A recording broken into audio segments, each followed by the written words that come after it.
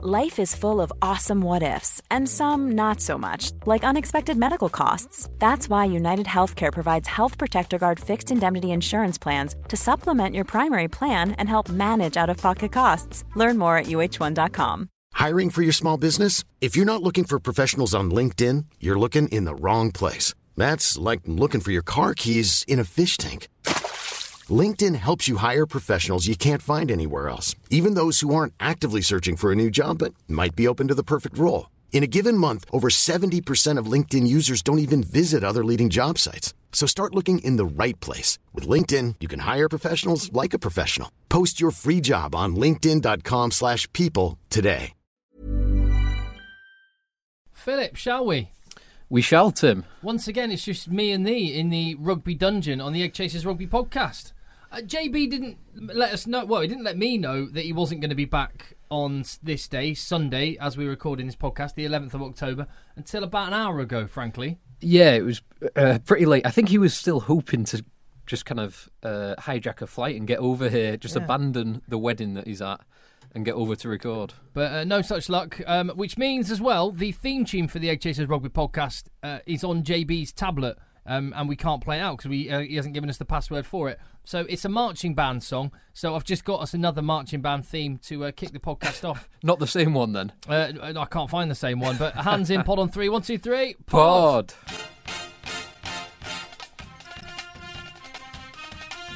Yeah, it's Pharrell Williams and Happy. There you go. Close enough. Close enough. Well, thank you very much for downloading this, the Egg Chasers Rugby podcast. We don't take ourselves or the game too seriously. We just love rugby, and we are loving what is the best Rugby World Cup ever. And we've reached the quarter-final stage now. The group pool matches are all done and dusted. We'll be giving our thoughts on the final round of pool games, some epic matches, some huge quarter-final matchups, and looking ahead as well, definitely looking back and marvelling at what has been an amazing tournament. And do you know what? It's the bittersweet end of being England fans. Yes, it's sad that England aren't in the competition anymore for us as Englishmen, Phil, but what a competition this is. It has. You said it very early that it has been the best Rugby World Cup ever. And I was a little bit sceptic at first, but fully justified. It has been absolutely brilliant. And this weekend's games alone have been absolutely superb. What we've seen from day one to the very end is the lesser nations, the tier 2 teams particularly, providing so much entertainment and so much passion. And I suppose the passion and endeavour's always been there, but the skill has never been this close together. Definitely not. And I think a lot of it, we've said it a couple of times before, a lot of it has revolved around the set piece and the ability of the smaller teams to compete at the set piece. Therefore, they've got more of their own ball, they can get more field position, more territory, and they can be in the game. Like Namibia and Argentina, there is a huge gulf in class in the rankings. The differences between the fully professional Argentinian players and the Namibians.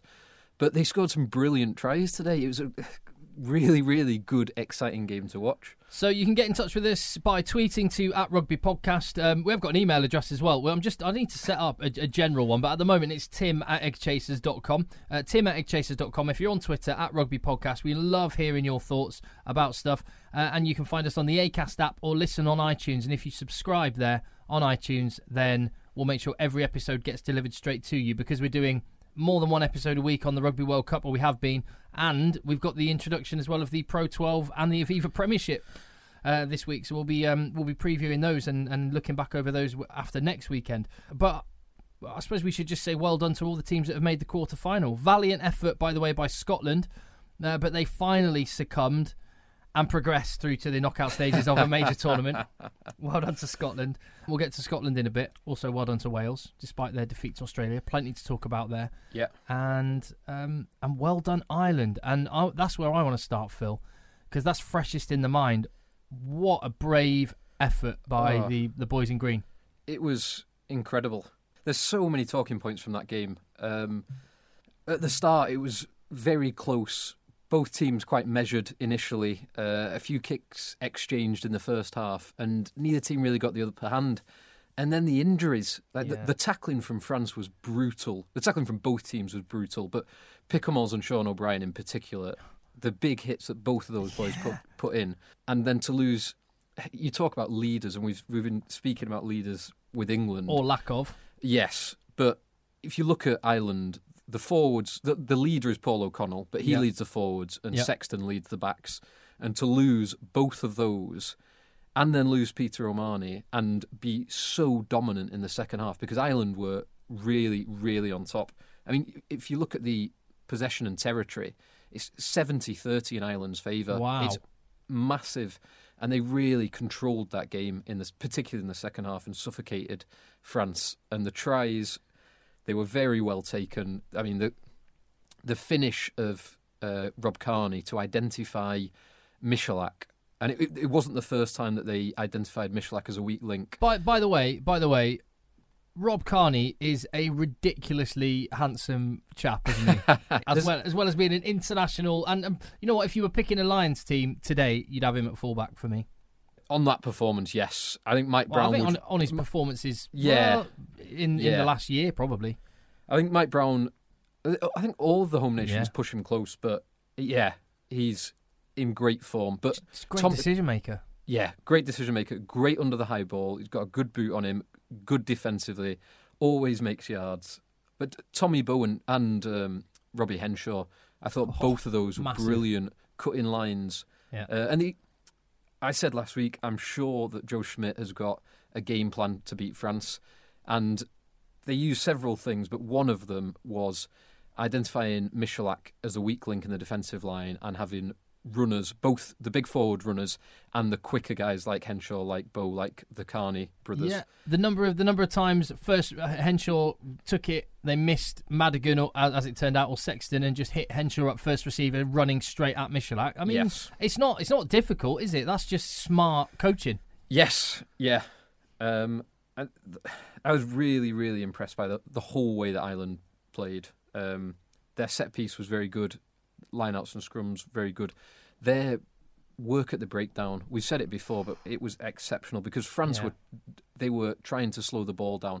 Particularly Eddie Benarous and Dusatoir were really trying to slow the ball down. Yeah, there was a funny message about Benarous, and that I'm just trying to find it here on Twitter at Rugby Podcast. Yeah, it was a Real Crash Ball on Twitter said, I'm pretty sure that French loosehead is better at the breakdown than the entire English back row.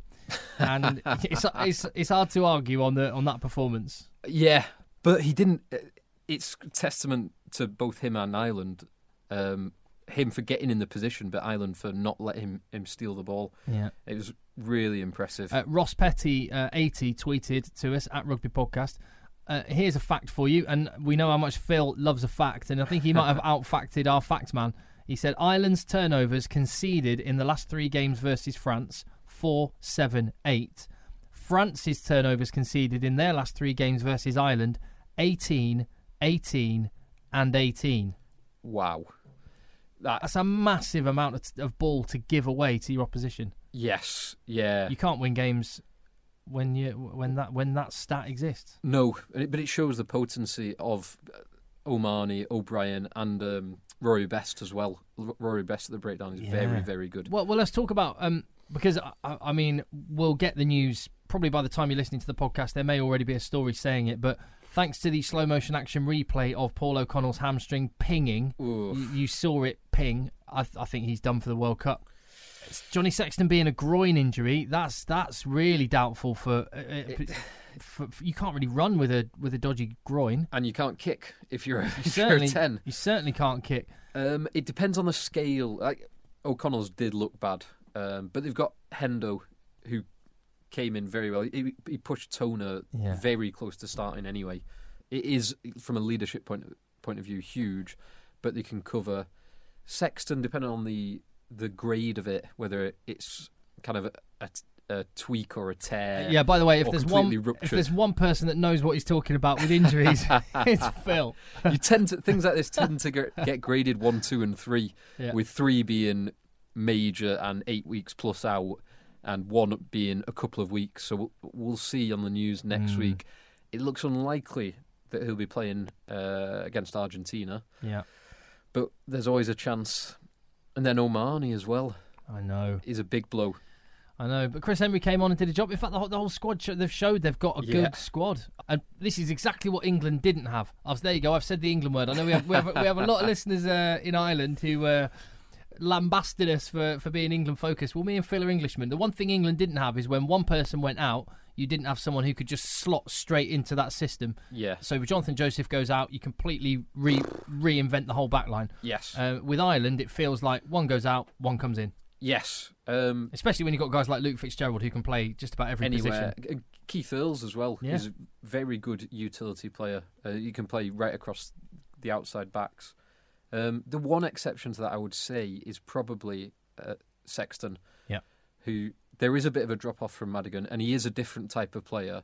But he did very well in a high pressure situation. I was really impressed with the way that Madigan carried himself. You know, it's obvious to say it, but someone that they may well be without, and if so, they are going to miss badly. It must have been you that tweeted this one out then, Phil. The Vine. Phil tweeted out a little Vine video of Sean O'Brien's. I mean, it was a good little jab to the midriff. Good jab to the midriff, but he punched Pascal Pape in an off-the-ball incident which the referee and assistant referees and TMO didn't spot, but will be cited surely, and will probably mean that Sean O'Brien misses at least the Argentina game. I would expect so. I'd fully expect him to. Although there is, knowing Sean O'Brien and knowing what a powerful individual he is, I mean, if he'd actually connected with Pascal Pape, I mean, there's no real evidence that he actually hit him, because if he hit him, he would have stayed here. So I'm suggesting this just looks like he threw a punch, but there was actually no connection there. Right. So in Sean O'Brien's defence. In Sean O'Brien's defence, if he'd have actually connected, then Pascal Pape wouldn't have played another game in this Rugby World Cup. Yeah, or ever, perhaps. Yeah, it's one of those. It'll be cruel if they're short, if they don't have O'Brien, Sexton, and O'Connell. Yeah, and because if you take O'Mani out of the situation, Chris Henry can come in very well, and you can push Sean O'Brien to 6 or Henry to 6, and the two of them can combine really well. If you're missing both O'Mani and Sean O'Brien, it is a slightly different situation. There's a few young guys they can bring in, but not with the experience of those boys.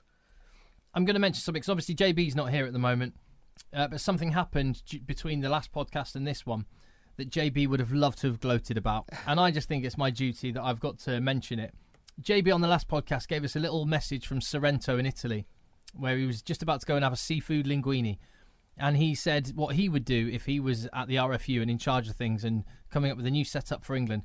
And he said he would get Steve Diamond in.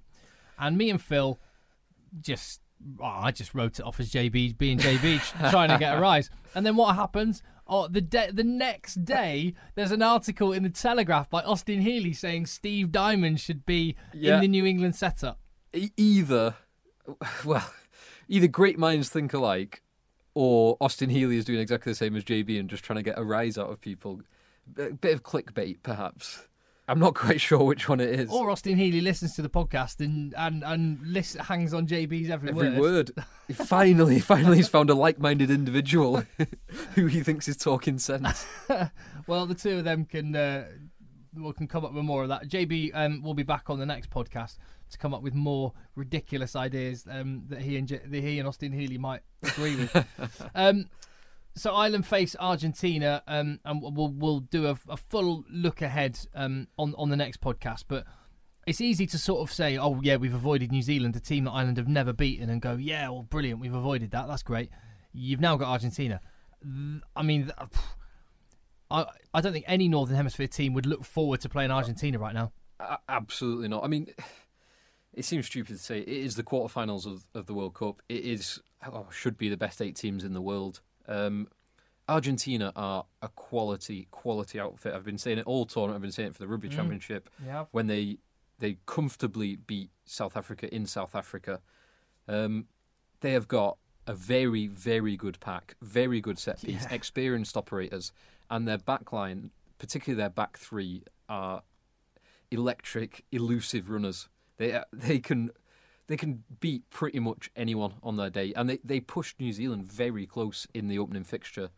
And that fixture versus Ireland, particularly if Ireland are missing the players that we kind of expect them to be missing, that is a coin toss situation for me. It really is. It could go either way. Josh 29 Harris was watching Argentina play in their final pool game, and you just invented a hashtag, hot potato rugby. It was a bit like that watching Argentina, wasn't it? They just came to play. Yeah, and so did Namibia. Yeah. They both wanted to play rugby. Namibia's back three looked awesome. They got some real good backs. Their 10 was controlling things nicely. Two big centres.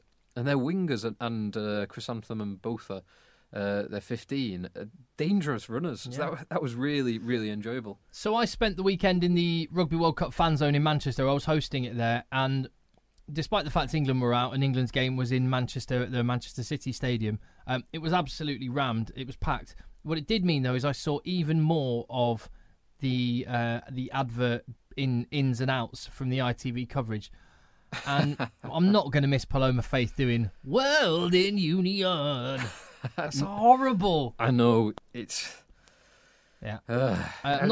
Can they not just get something else? Can they not go back to the original? Yeah, I know. That was much better. I know it was. And also, the number of Jack Whitehall adverts has tapered off recently, so that's a good thing as well. That's good news. Now, Tim, in the fan zone, I didn't go. I couldn't make it because I was at the grand final. Yeah. The Super League, Rugby League grand final. What a great game that was as well. It was. Well, yeah, we could talk about that a little bit later. There were loads of Leeds and Wigan fans in the fan zone during the day. Yeah, I'm not surprised. Is it true that there was a Sam Burgess speed test as part of the... Where did you hear that? It was on a tweet. It was on a Canterbury tweet. Yeah. Isn't that like having an Adam Jones kicking school or a Dylan Hartley referee course? What, are you suggesting Sam Burgess isn't quick? Well, he's... As number sixes go, I think he's pretty rapid. He's not Tom Croft, but he's an athletic number six. Yeah. He's not in the same league as, say, Anthony Watson or Johnny May, someone like that. You got a point there. So yeah, Canterbury had they have got their little hashtag and their mantra, committed to rugby, and on one side of their little Canterbury hub they had committed to strength, and they had little videos and stuff with Jeff Parling. Which, again, you were going to go, if you were going to pick someone with strength, you might have gone for a Romanian front rower. One of the Georgian boys. Rather than Jeff Parling, but, that's fine. And then on the other side, it was committed to speed, and it was Sam Burgess. You had to do this little speed agility assault course thing, and then hit stop on the timer and try and beat Sam Burgess's time. Oh, really? Is that to make it competitive for the kind of average Joe? Maybe that's what it is. I think it was just an excuse to have a massive, bigger than life-size picture of Sam Burgess in skin-tight Canterbury clobber. Oh, I bet that looked good. It did look very good. I'll give you that. No, it was good in the fan zone. You know what? I heard a good joke over the weekend because lots of people were coming up to me, and all the Irish, Scotland and Welsh fans did like rubbing it in a little bit. That's fine. I can take that. Got a lot of people coming up going they enjoyed the podcast, which was very nice. Excellent. And they said to say hello to you and to JB. Hello, guys. So someone came up and I wrote this one down because I said I'll mention this on the podcast. So this guy was called Phil. He was from Merthyr, and he came up and he said it like it was a proper story. He said, I've just found an England shirt in a carrier bag on the side of the fan zone right down there, and I thought he was handing it in like lost property. He said, I can't believe it got thrown away just like that. Those bags are worth 5p now. Very good. Very good. Well, let's go from Phil in Merthyr. He was interested in Wales, and it was defeat to Australia in the end, but it was interesting because there were loads of Wales fans in the fan zone, and they were as soon as the full-time whistle started, they just started on with the "Yay, we're through!" And they're through, and they've got South Africa in the quarterfinals. Australia showed that they've got a defence to go with that attack, didn't they? That defence, second half, they were down to 13 men, and Wales had, it was more than 10 minutes, down to 14 and down to 13 men. More than 10 minutes camped inside Australia's 22. Yep. Most of it 5 metres from Australia's line. And the defence was incredible. Absolutely heroic. Partly, I do feel it was a little bit helped by Wales seeming only to want to take Route 1. Yeah, when you've got 15 and they've got 13, logic would dictate that, hold on a minute, if we hit up a couple of times and then go, we'll have space. It was kind of, there was one, or several phases of play, but one in particular where they had a crash ball. They had a scrum on the right-hand side. They used Jamie Roberts as a crash ball, sucked a few defenders in, and then there was huge gaps. There was like a 3-man overlap, And instead of using hands, Yep. they crashed George North in exactly the same play that they used to crash Jamie Robertson. Gatlin ball. It just didn't feel like the best use of George North's talents when there's one defender and 30 yards worth of try line. If I was Welsh, would have been frustrated with that. I completely agree. Sam Warburton, he had a Chris Robshaw moment, didn't he? Yeah, he had a few opportunities to kick sticks in that phase. I can understand why he didn't take him. I heard an interview with him today where he said, well, if you're against 14 men or 13 men, you'll back yourself to actually get over the line. But that's it's a similar argument to Robshaw's, and they almost would have been better. Totally. Take the points, reset, you're 3 points closer, you're within a score, and go again. And yeah, it did feel like he made, and obviously very easy to say with hindsight, but it felt like he made the wrong decision. Yeah, easy to say with hindsight, like you say. Mike Tyndall was in the Rugby World Cup fan zone, so I had a chat with him, and he was saying he thinks it's Australia's to lose. He was talking in those kind of terms, like they're what he saw, and you know, we can all watch rugby, but I think when you've won a World Cup, you probably look at things in a slightly different way. And he said, just what I saw them do to England is something I've not seen from any other team in the World Cup. Yeah. But mind you, Wales' defence held Australia out in the main, didn't they? It did, yeah. Wales' defence was very good as well. Credit to them. The two most impressive things, I mean, the England game was a demonstration of how clinical Australia's attacking finish can be. Absolutely. The Wales game was a demonstration of the power of their scrum because they completely dismantled. Wales had strengthened their front row, bringing in Paul James and Samson Lee, who are renowned as being good scrummaging props, and they got taken apart by that Australian front row. And the Australian defence, like we said, it was sensational. When we reflect back on this World Cup, I think we're going to look at the massive impact of coaching, because I wouldn't mind betting that, save for a couple of players who have something particularly magical, there's a lot of similarity. And actually, you look at how well Namibia have shown up, and they've got Phil Jones, an experienced coach. You look at how well Romania stood up and how close they ran some teams, including Italy over the weekend, and they've got Lynn Howes, an experienced coach. You look at Australia and how they've turned their scrum around to a weapon in 1 year, and they got Mario Ledesma, one of the best scrummaging exponents in world rugby in the last 20 years, from his position of hooker with Argentina. Argentina and Toulouse. And, you want pedigree from a front rower. Oh, my God, exactly. And I honestly think we're going to be... And Joe Schmidt, you know, all those Irish players went down, and like you say, you talked about Ireland's performance, and they were shrewd and they were smart and they had a game plan and they slotted people in. I wonder whether it's, rather than players we're talking about, we're actually talking about, and hopefully the RFU take note, the massive importance of experienced, pedigree-driven coaches and how they squeeze that extra 5-10% out of players. Yes, yeah, I'd say it is looking more and more like Eddie Jones with Japan. Perfect example, Tim. There you go. Yeah. There's so many examples in this World Cup. Yeah. In the Australia-Wales game, so I was in Old Trafford, supposed to be watching the Super League Grand Final, and I was the only man, obviously, watching the Australia-Wales game, and all the Rugby League fans that I was with kind of kept on popping their head in and saying, oh, it's 15-6 or it's 12-6. Looks like a rubbish game, that. I was thinking that... Someone said it on Twitter. I think Rose mentioned it on Twitter. I've got it written down. He said Rory, a bit an Ulsterman and a regular listener to the podcast. He said, tweeted to @Rugby Podcast, this game, referring to Wales Australia, is simultaneously what is so great about rugby union and also everything rugby league fans hate. Yes, yeah, because they wouldn't understand that this absolutely sensational defence, tactical game, territory game. Is so important and so good to watch, but there's no tries. Not a single try in the game. It was amazing. Who wants to watch kick and catch? Yeah, there was a bit of that. Yeah, a bit of that. Oh, by the way, at Old Trafford, and I thought this was a bit of a masterstroke from the organisers of the Super League, so they invited Stefan Armitage.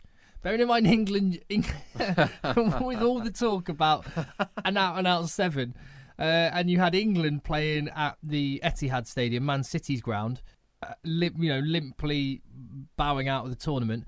At Old Trafford, they'd invited Stefan Armitage to come and watch the Super League Grand Final, so he was just about 4 miles away. Yeah, from where England were playing.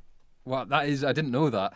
I would have liked to find him out and had a beer with him, get his opinion, and then watch the Leeds-Wigan game, which in itself was a really good game. It's so important for Leeds.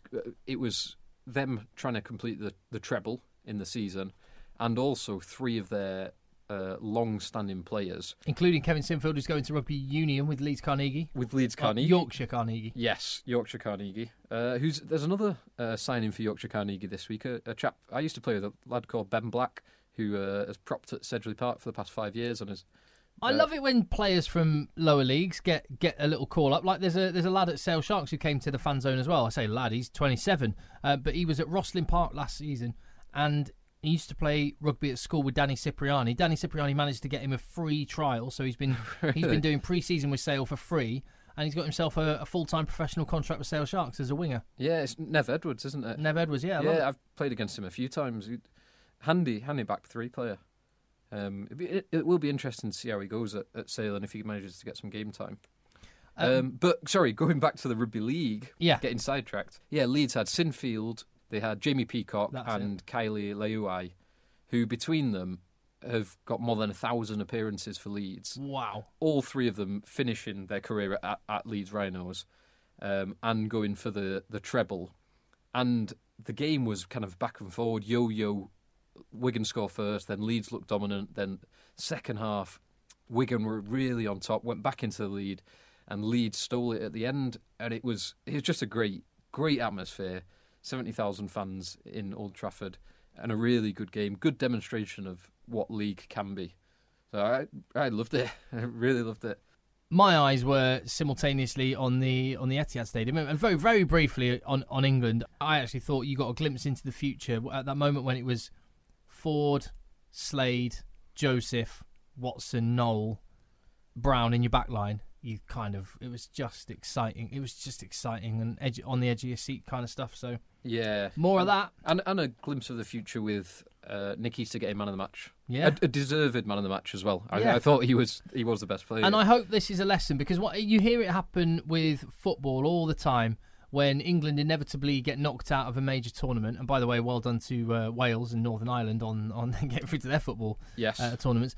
But when England inevitably go out of a major tournament, there's always people on football phone-ins and on Twitter and everything going, just get rid of anyone like over 25. Get the youngsters in. Let's get all the youngsters in. And I think there's been similar kind of A lot can happen in 3 years, like a chatbot may be your new best friend. But what won't change? Needing health insurance. United Healthcare Tri-Term Medical Plans, underwritten by Golden Rule Insurance Company, offer flexible, budget-friendly coverage that lasts nearly 3 years in some states. Learn more at uh1.com. Quality sleep is essential. That's why the Sleep Number Smart Bed is designed for your ever-evolving sleep needs. Need a bed that's firmer or softer on either side? Helps you sleep at a comfortable temperature? Sleep Number Smart Beds let you individualize your comfort, so you sleep better together. J.D. Power ranks Sleep Number number 1 in customer satisfaction with mattresses purchased in-store. And now, save 50% on the Sleep Number Limited Edition Smart Bed for a limited time. For J.D. Power 2023 award information, visit jdpower.com/awards. Only at a Sleep Number store or sleepnumber.com.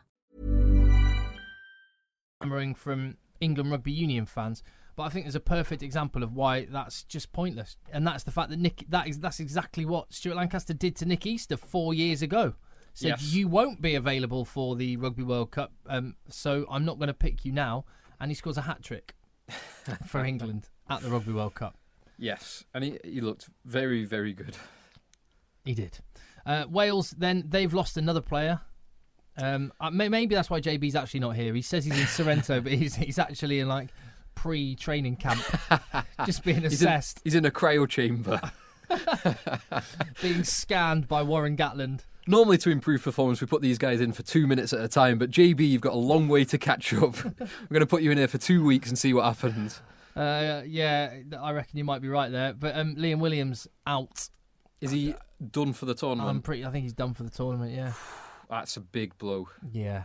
He can cover all of the back three positions. He can allow George North to go to 13. That is a big blow. It'd be interesting to see what they do then, whether North goes back to the wing and they bring in Tyler Morgan or Hook to outside centre. Yeah, I suspect they'll do that.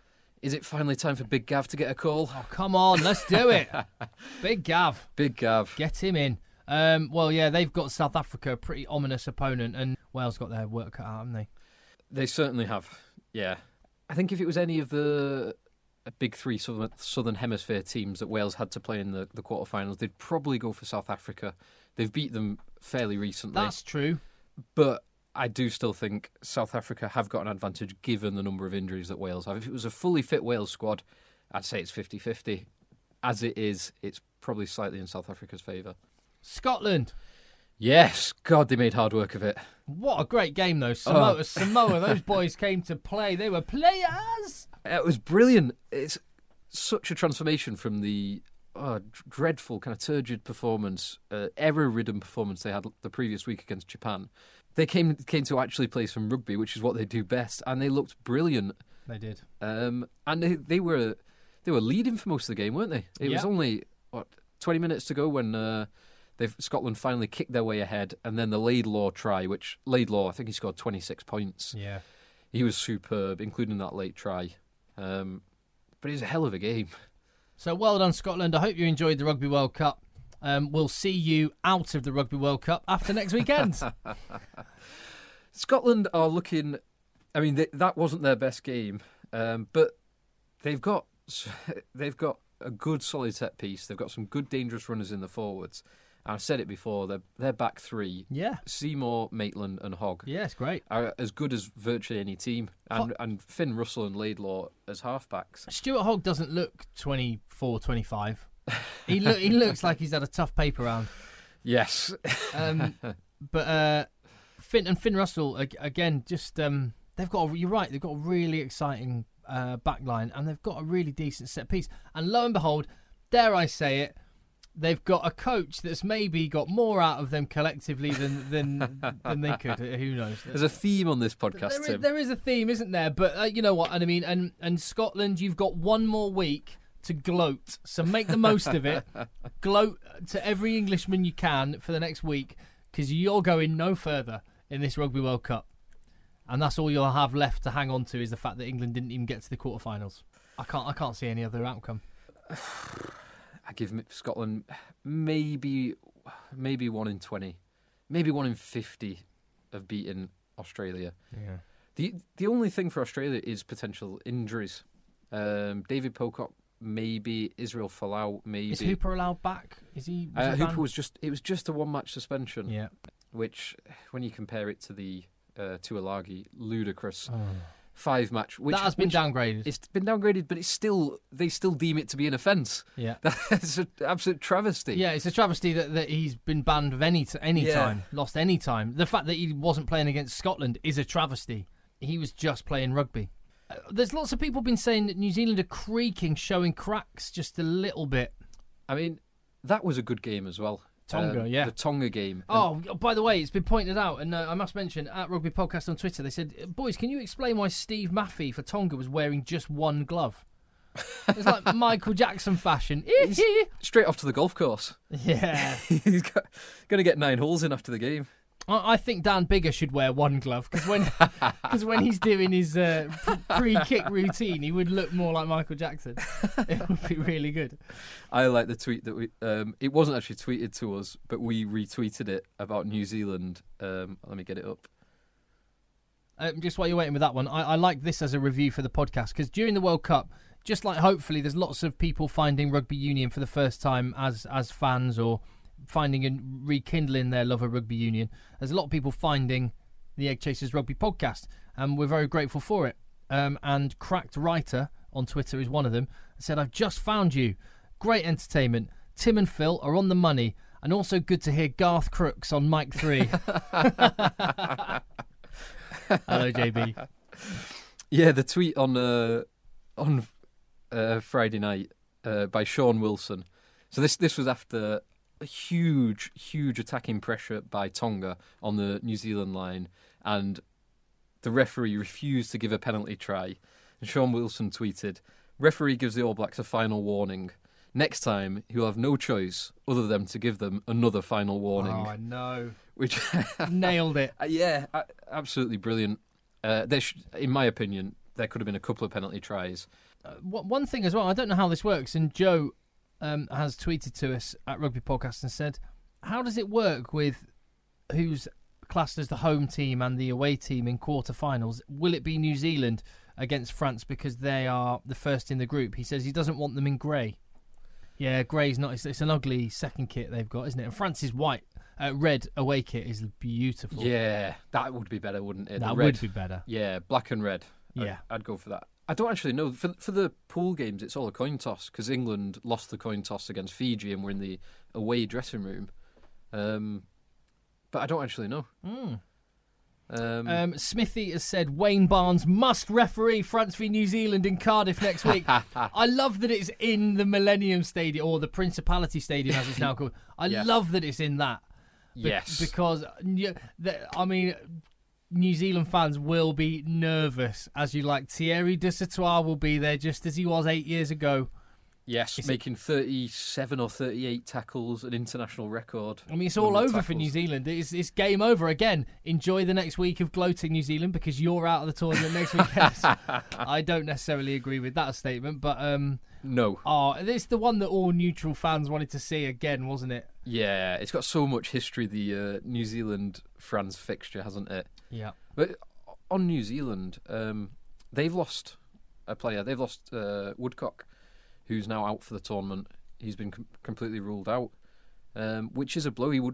He scored a try. He would have been their starting loose head, even though he was creaking. The whole scrum was creaking. Got the other Franks. Pressure. They got the other Franks brother to come in there, haven't they? Yeah, I'm not sure who was. They've got no, I can't remember. Yeah. Anyway, it's only a prop. Don't worry. Not the ones that score the tries. Not the ones who clearly have a team barber and get their high and tight haircuts. I have to say, in the back lines in this World Cup, there's been some real proper manicured haircuts going on, like boy band haircuts, isn't there? There's more than a few. I think the team that gets away with it best, they've got some of the most ridiculous haircuts, but they pull it off, is the Japan team.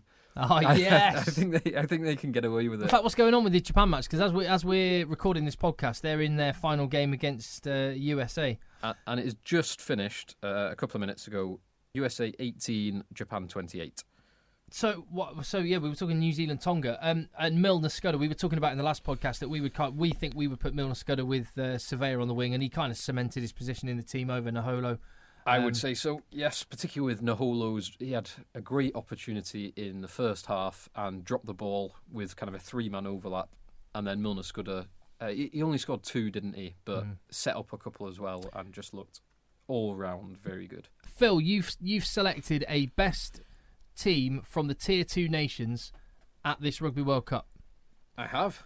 Well, I want to hear it, and I'll give you my thoughts on it as we go through. And if you agree, disagree, think Phil's missed anyone, get in touch with us at Rugby Podcast on Twitter, tim@eggchasers.com if you want to email. Go on, Phil. Now, it's a real shame that JB isn't here, because he could have helped with some of the pronunciations of these small, lesser tiered players. You sure? So my props, probably the two most impressive scrummaging packs in the tournament. I've gone for Masataka Mikami, the Japanese loosehead, and David Zirakashvili, the Claremont tighthead, with hooker from... I considered having another Japanese player, Shota Hori, who plays for the Rebels, who has been excellent. But I've gone for Torsten van Jaarsveld, who has the distinction of having made the most tackles in the tournament so far. Really? Yes. That's a great fact. Particularly from a hooker as well. Yeah. Very impressive. And a hooker in the same team as Jacques Berger. Who was the prop who was playing his last game for Namibia? 50th cap as well in the game against Argentina, and they let him have the conversion at the very end. That was a nice moment. That was a very nice moment. No Romanians. You can't pick them all, can you? Yeah, Romanians' scrum was very impressive as well. Had it been 4 years ago, I would have had Marius Tinku, the Romanian hooker, but not this time. Into the row then. I've gone for Leona Nakarawa. Well, Fiji is tier 2 because they were actually ranked ninth in the tournament. I know. So my definition of tier 2, and this may or may not be correct, is the tier 1 is the 10 teams who compete in the Six Nations and the Rugby Championship. That's fair enough. Everyone below that is tier 2. There's 10 other teams. Fine, yeah, cool. So Nakarawa, and I've gone for Cuddles, Jamie Cudmore. Obviously, I've gone for Jamie Cudmore. He did put in a big shift a couple of times, didn't he? Yes. Yeah, I'll go with that. Back row, there's some serious competition in the back row. Honourable mentions to my favourite named number 7s, Jack Lamb and Jack Ram. Jack Ram and Jack Lamb, yeah. Of Samoa and Bristol and Tonga and the Auckland Blues, respectively. Yeah. Also, by the way, Auckland Blues, for lots of people saying that England don't have an out-and-out 7, we maybe do in the shape of former Auckland Blue, now Leicester Tiger, Brendan O'Connor, which had people talking up tweeting to us this week, saying that he's got an English grandparent and could be an English is an English qualified player with ambitions to play for England. Yes, I think it's a little bit early to say. Obviously, he is qualified, so purely from an administrative point of view, he can play when he lands in Leicester. I think it's a bit too early. I mean, he's 25. He's had a handful of Super Rugby caps, but never really cemented a position, and certainly never been pushing the All Blacks. So he's a bit off yet. Our Premiership preview podcast will be coming later this week, so subscribe on iTunes and you'll get that one as well. Pro 12 as well, obviously. So the rest of you back row. My back row, I've gone for a massive back row, ball carrying back row. Oh, JB will love that. Yes, JB would be very happy with this. I've gone for Michael Leach, Japan number 6 and captain, as my blind side. I've gone for Mamuka Gorgodze, who has been one of the players of the tournament so far. So good. Scoring tries, making big hits, man of the match against New Zealand. And not many players playing against New Zealand get man of the match. And then my number 8, I've gone for Samu Manoa. He's shown up big again. Yes. USA have struggled a little bit in a couple of their games, but he just consistently gets over the gain line. Dominant force. So, Toulon, all you need to do is sign Michael Leach, and you've got Phil's tier 2 back row. Yes. Number 9, yeah. It's a shame he got injured because he was so good in the first couple of games. Nico Matawalu. Number 10, I've also gone for Fiji. I've gone for Ben Volavola. He's been a real find. I mean, we knew about him a little bit beforehand, but I thought he'd be more unpredictable and more erratic. And he's actually shown a really great, really elusive when he's on the run and in broken field play, which is what you want to see from a Fijian back. But he did the business. Yeah. He's good. And notable mentions to the other two Pacific Islanders fly halves, 2C PC and Kurt Marath, who have both kicked and controlled very well. Yeah. In the centres, honourable mention to Johan Deisel, Namibian 12, who scored against New Zealand. But I've gone for Threaten Palamo, the USA 12, who's at Saracen. I think he's contracted at Saracens, but loaned out to London Welsh currently. But there's something else like the Romanian winger Furcu. Is he still at Saracens? Furcu's at Saracens, yeah. He played in most of the LV Cup games. Good on you, Saracens, for championing these tier 2 nation players. Like it. Freeing up more of your salary cap. Yeah. more of the imaginary salary cap that you do or do not adhere to. And alongside him, I've gone for Kieran Hearn of Canada, yes, who has the distinction of having the most carries over the gain line in the whole competition so far. Oh, what a great fact! Which is a hell of a fact. And that's a fact just backed up by your own eyes, just the feel for it. Yes. He's cut some amazing lines, outside breaks. Yeah, he's looked really good. He's looked really good. My two wingers, I've gone for DTH Van der Merwe, another Canadian. Yeah. Who 4 tries in 4 games. Absolutely superb. I think he's made the most meters in the tournament as well as DTH Van der Merwe.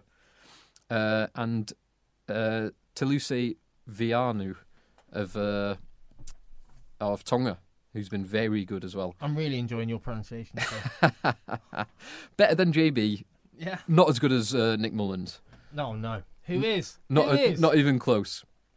And then at 15, honourable mention to Kathleen Furku of Saracens, and Tim Nanai-Williams, who's been very good. Yeah, he has. But it couldn't have been anyone other than Ayumu Goromaru, the Hero. now legendary Japanese fullback who today surpassed 700 international points in the game against USA. Yeah. And also apparently would like to play in England. So I'd love to see that happen. Really? I think there's quite a few Premiership clubs who could do with a player of his calibre. The Vine that you tweeted of, I'm just having a look on our Twitter account, and the Vine that you tweeted of Sean O'Brien punching Pascal Pape has just been retweeted by Benjamin Kaiser, which is what Nick Mullins calls him. Of course, Eddie Butler would call him Benjamin Kaiser. I keep shouting Scott Spading and Noah Nakatasi. Yeah, and what's there's Benjamin Kaiser. Rory. Oh no, Coquel. and when he was part of the team, Deddy Doma was the other one. I am Johnny King on Twitter said genuine because we haven't seen the end of the Japan USA game, but he said genuinely moving as Ayuma Goromaru, who you just mentioned as your fullback at the tournament for the Tier 2 nations, receives his second Man of the Match award at the Rugby World Cup, USA versus Japan, and he's got tears in his eyes as he receives his another Man of the Match award. Japan are the first nation ever to get 3 victories in the pool stages and not progress to the quarterfinals. More victories than England. Question. So that's 10. That's 10 teams that we've picked those players from. Mm-hmm. There are 2 teams who didn't make it through to the quarterfinals of the other available teams, and that's England and Italy. Based on the performances in the tournament, how many players from England and Italy would get into that Tier 2 nation side? That's a great question. Anthony Watson, probably. I'd say Watson would do.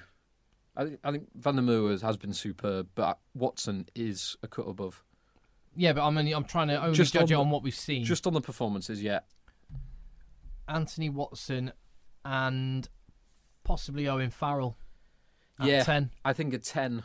Owen Farrell, George Ford, hard done by. Looked good when he's come on, but yeah, you could probably slot one of those 2 in. I'd say none of the England pack would make it in ahead of that Tier 2 nation pack. Isn't that unbelievable? Not a single one. Not a single England forward. Like again, this is another feature of this World Cup. When you look at it, England's backs we're getting excited about, and England's forwards have just gone backwards. Yeah. What Dan Cole, Joe Marler? What happened to them? Yeah. And we were talking about them as genuinely world class about a year ago. Yeah. And I do still stand by Marler. I do really rate him, but there's.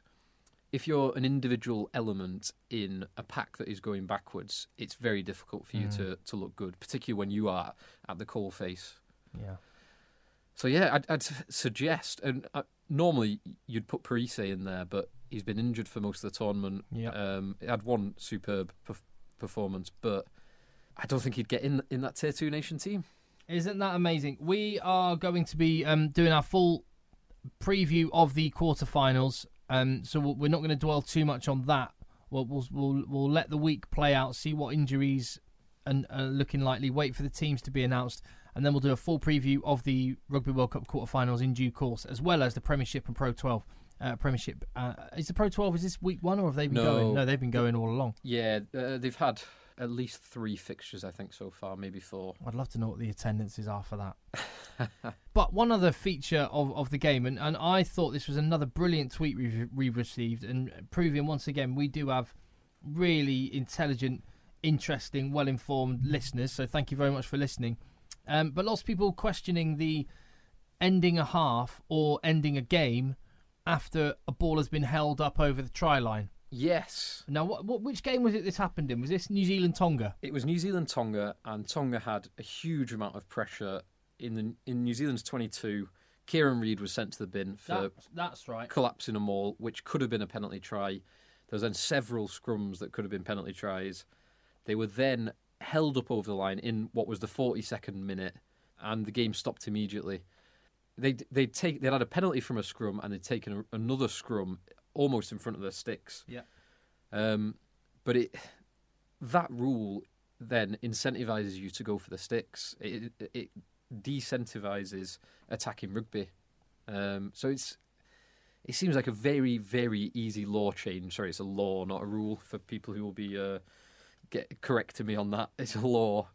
It's a very easy law change to make that would incentivise attacking rugby, make the game flow better, and give you just better ends to games rather than the anticlimax that happened. I know, because Tonga were banging on the door all that time. It felt like a slight injustice. It did. And it's so easy to change, so yeah, we should. Yeah. We should. Yes, very easy. I know they're looking at law. World Rugby are looking at law changes at the moment, and that should be... It's not even one to consider. Just change the law. Just do it now. The other thing which is quite interesting, and again, this is probably World Rugby's fault for the way that they drew the pools 2.5 years ago, but we know that the top 3 in each pool will automatically qualify for the 2019 World Cup in Japan. So England, we scraped into the 2019 World Cup. Fiji, that means, will have to qualify. Samoa will also have to qualify because Japan did so well in Pool B. Yes. And Tonga also finished 4th in their pool. Now, I believe I'm right in saying, Phil, that because of that and the qualification setup for the Rugby World Cup 2019, you've got the 12 teams that have already qualified from finishing in the top 3 in Pool A, B, C and D. And only one of Fiji, Tonga or Samoa will be in Japan, as it stands. So if, and it is an if, Driving Mall on Twitter, they've written a very good article explaining the current situation and the qualification for the process for the past 2 tournaments. And if it stays the same as the past 2 tournaments, then only one of them will qualify. There would just be one qualifying spot from Oceania. They could easily change that by... So the way it goes, you've got those 12 teams. You then have 7 qualification places from the different regions. And then you have 1 repechage. The hosts. Space. The hosts automatically qualify, though, don't they? You would think. Well, the hosts in the past have always been within the top 12. And Japan are. And Japan are. So it's never come up before. Okay. And it doesn't come up now. So that they don't need to change that. So if it was the same as last time, there was no place in Oceania in the repechage. They could very easily change that to have 1 or even 2 teams represented in the repechage, but then only one of them can possibly qualify from that. So even with fairly simple law change for the process, they would still, one of the 3 Pacific Island teams would miss out as things stand.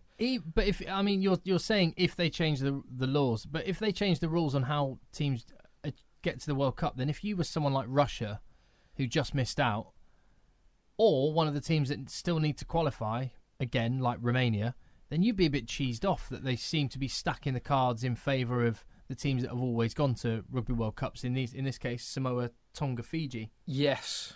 Now, what I will say is that based on the previous 2 systems, Japan have had to qualify. There's 1 Asia spot for qualification, and Japan have had to use the qualification process to get it.